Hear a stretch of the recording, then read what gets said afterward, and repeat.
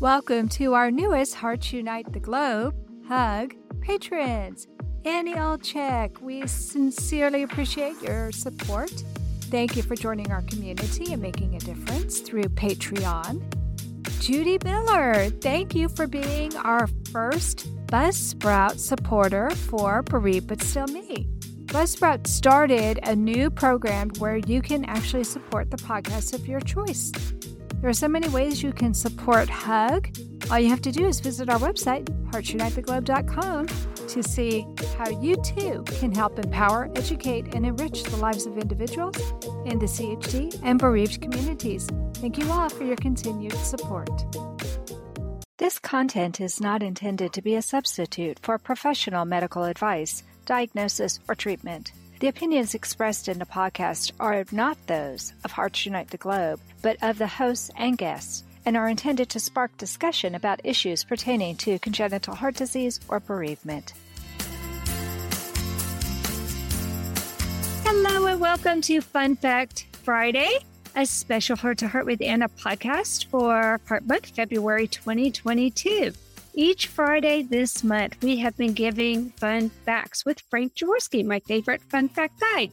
This is our last one. I'm kind of sad because this has really been fun for me to learn new things. And last week, we even got a bonus fun fact. So how cool is that?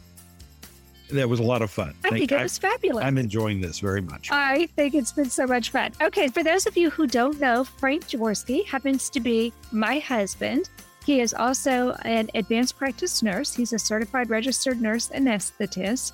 And even though he's not necessarily a specialist at work with pediatric cardiology, we happen to have a son who was born with a congenital heart defect. So we have learned about pediatric cardiology the hard way. Wouldn't you say, Frank? Yes, we have. We've learned things we never thought we'd care about. Absolutely. So today for Fun Fact Friday, Frank, would you please tell us why some people who have bicuspid aortic valves may live their entire lives and never even know it, but other people become sick and require surgery to repair it? Well, that's an interesting question.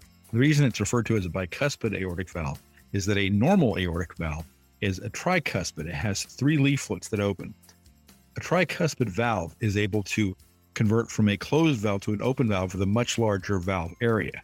That's a good thing. You want the valve to close competently when it wants to be closed, so it can prevent backflow of blood, and open wide when it's necessary for blood to flow forward. A bicuspid valve occurs in about 2% of the population. It actually is twice as likely in males than females.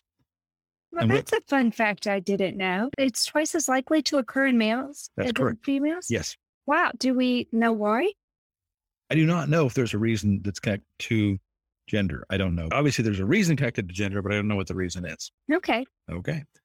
In certain populations, it's much more common. Anybody who has a bicuspid aortic valve, anyone who is a first-degree relative of patients with bicuspid aortic valves, and that means a parent, a sibling, or a child of theirs, has a 25% chance of having a bicuspid aortic valve himself. Now, the reason a bicuspid aortic valve is dangerous is because with the decreased blood flow comes two possible problems.